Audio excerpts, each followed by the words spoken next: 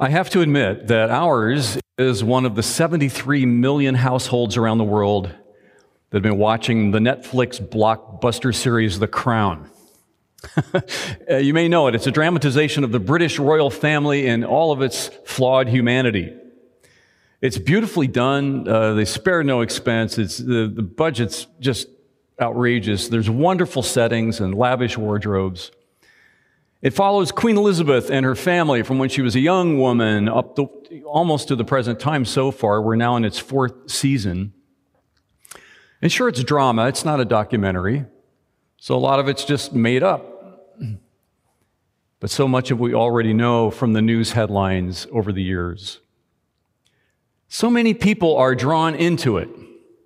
We watch. We can't really help it. And I think it's because we long for leaders that are noble and true and humble, but they seem to be so elusive. We can't blame them, really, can we? For they're only human beings, just as we all are. Yet I think there is something in us that longs for leadership that expresses the best qualities, the better angels of our nature, it's said, or even better than that. C.S. Lewis died on this date in 1963. This is the day we commemorate his life. And he said this about that particular longing. He said, where men are forbidden to honor a king, they will honor millionaires, athletes, or film stars instead, even famous prostitutes or gangsters. For spiritual nature, like bodily nature, will be served. Deny it food, and it will gobble poison. We are surrounded by examples of poisonous leadership. When what we truly long for is expressed in Andrew Peterson's great song that's become so much a part of our Advent journey here at Redeemer, So Long Moses. It asks the question over and over, will there ever be a king like we really need? Like David, as he was meant to be at his best before he showed us how human he was. A king on a throne with power and wisdom, owning the hearts of the people, with healing in his wings, as the scriptures add. Well, on this Christ the King Sunday, in a year we will long remember, what glimpse of the King do we need to see today? That question has been at the center of my thoughts this week, and it's on my tongue now. In this COVID autumn, soon leaning into winter, with social challenges and national division and an empty sanctuary, what word of the Lord's kingship could we hear? What needs to be said or said again? Today we come to the end of our liturgical year. It's a high point.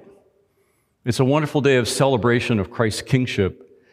And if we go back, and you can remember, this journey began in the dark, with just one solitary candle, a place of fragile hope, expectation, a longing that was barely spoken for fear that it would just evaporate.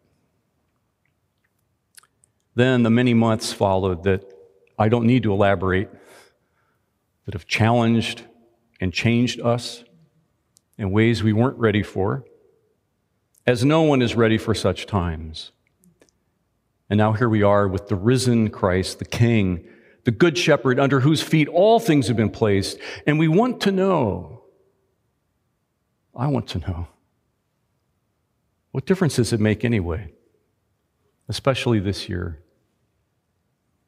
What kind of king is this? And I think we have our answer for today.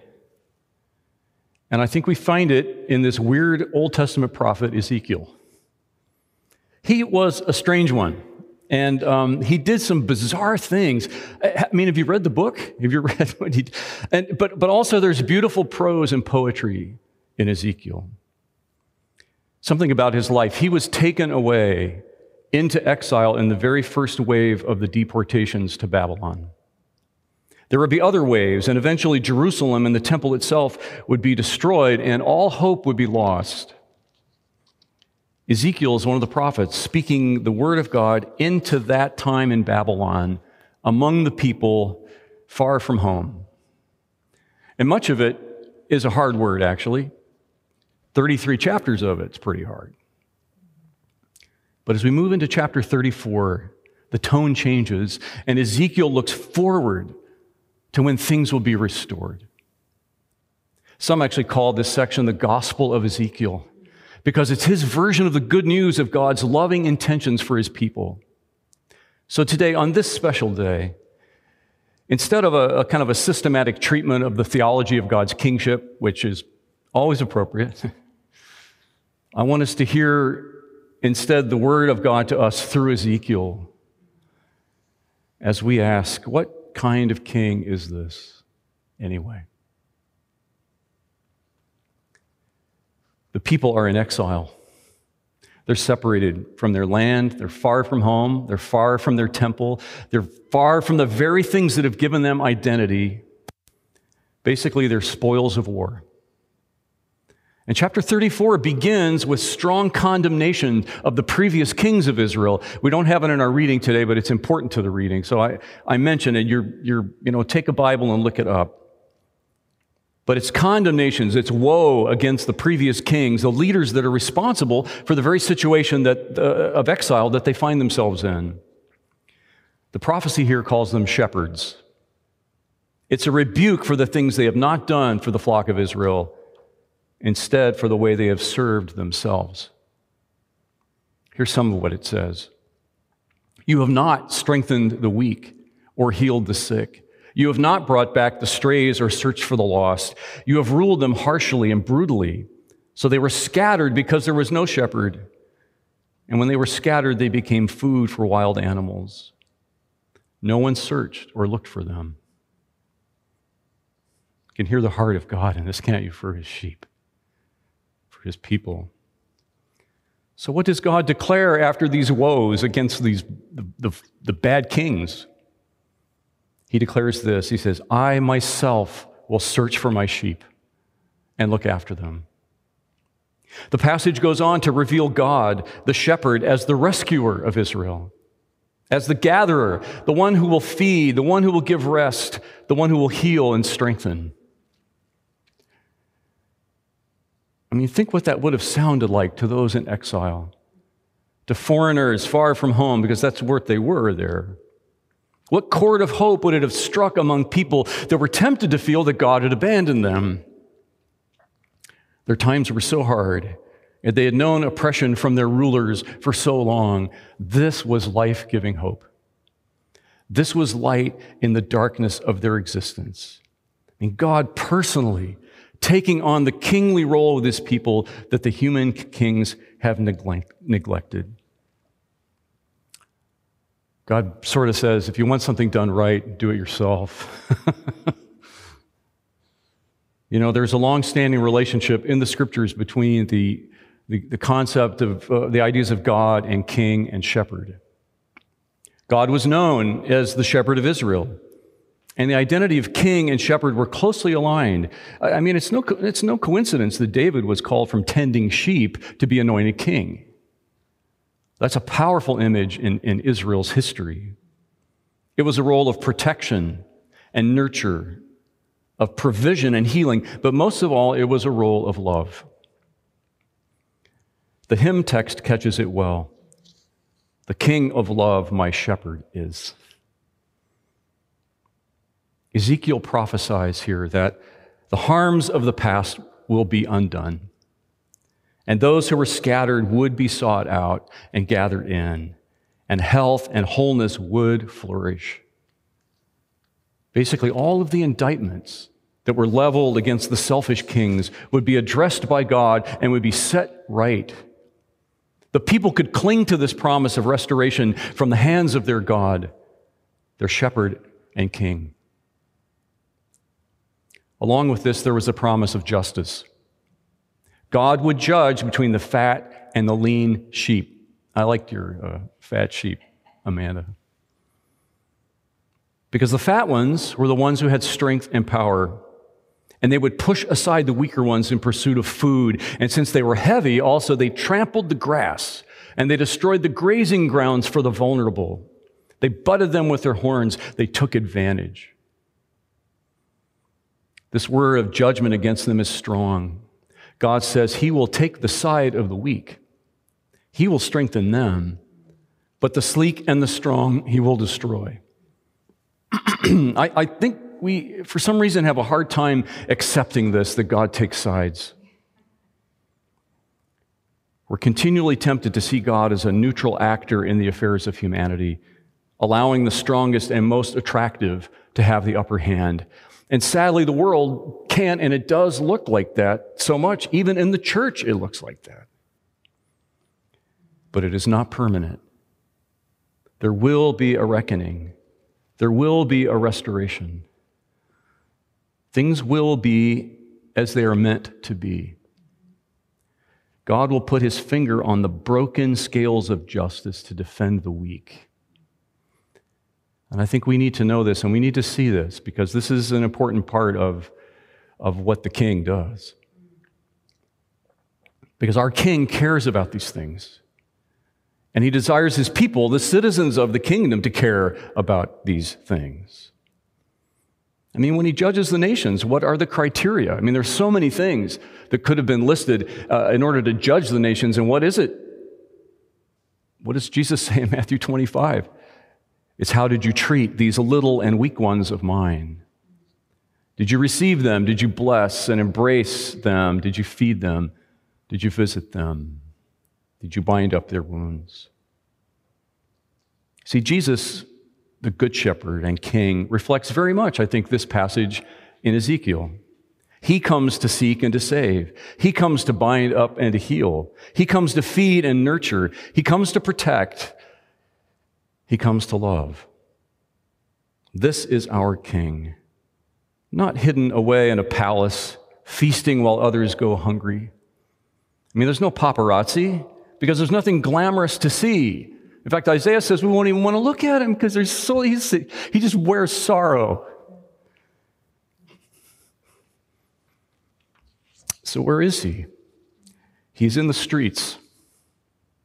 He's with the poor and the hurting, with a towel around his waist, to heal and to save, to walk with the lonely and the homeless, to be present with hope. This king is here in the time of COVID. He's at the bedside of those who are gasping out their last breaths due to this disease, and those who care for them.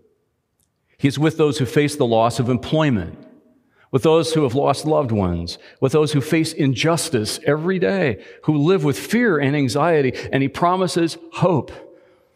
He says, it will not always be this way, because I am making all things new.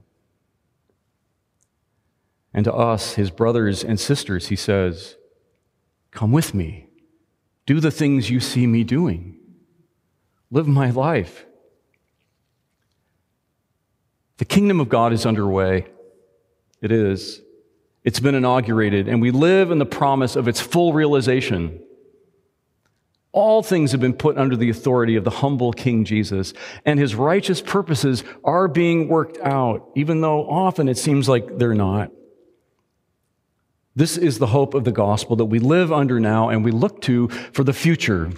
James in his letter says, be patient. Be patient. Stand firm. The Lord's coming is near. Richard Rohr writes this. He says, there are always two worlds. There's the world as it is, and that operates on power, ego, and success. And then there's the world as it could be. That operates out of love. The secret of the kingdom life, he says, is discovering how we can live in both worlds simultaneously. One of the voices from the church's story that resonates particularly well, I think, in this time is that of Julian of Norwich. She lived in the 1300s in a city that was devastated by the Black Death, the plague. It killed as many as half of the inhabitants. And then it kept returning. There were waves over subsequent years when it would come back. In her time, there were riots and revolts. There were serious divisions within the church. And that was all set against the backdrop of the 100 Years' War. It was tough. Julian suffered from ill health for most of her life, and around age 30, when she thought she was dying, she had a series of visions or showings, she called them, about the nature of Christ's passion and his love for the world, particularly his love for his sheep, his people. She actually recovered from that illness, and she wrote down these mystical experiences. And about 20 years later, she reflected on them in a longer treatise titled Revelations of Divine Love. It was the first book in English written by a woman. Now, Julian lived in a cell. It was probably a series of small rooms that were attached to the outer wall of St. Julian's Church in Norwich. And that's hence the name we know her by. We don't even know her real name. Her life was one of isolation, prayer, contemplation. She had a window to the outside world, carved into the stone wall that was part of her cell. And she had a small window into the church so she could participate in worship. Perhaps it's not totally unlike the small window that you're using right now. She did have visitors. There was a busy road nearby, and they would come, and they would seek spiritual direction from her. And we have some reports she may have even had pets. But her life was literally anchored to the church in all ways. And in the midst of pandemic and social upheaval and political turmoil, I'm talking about her time right now, her reflections on Jesus' love were a powerful word of hope. This is her best known. And all shall be well.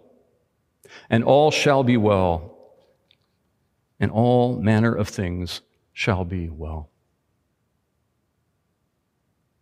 And they will. In the name of the Father, and the Son, and the Holy Spirit. Amen.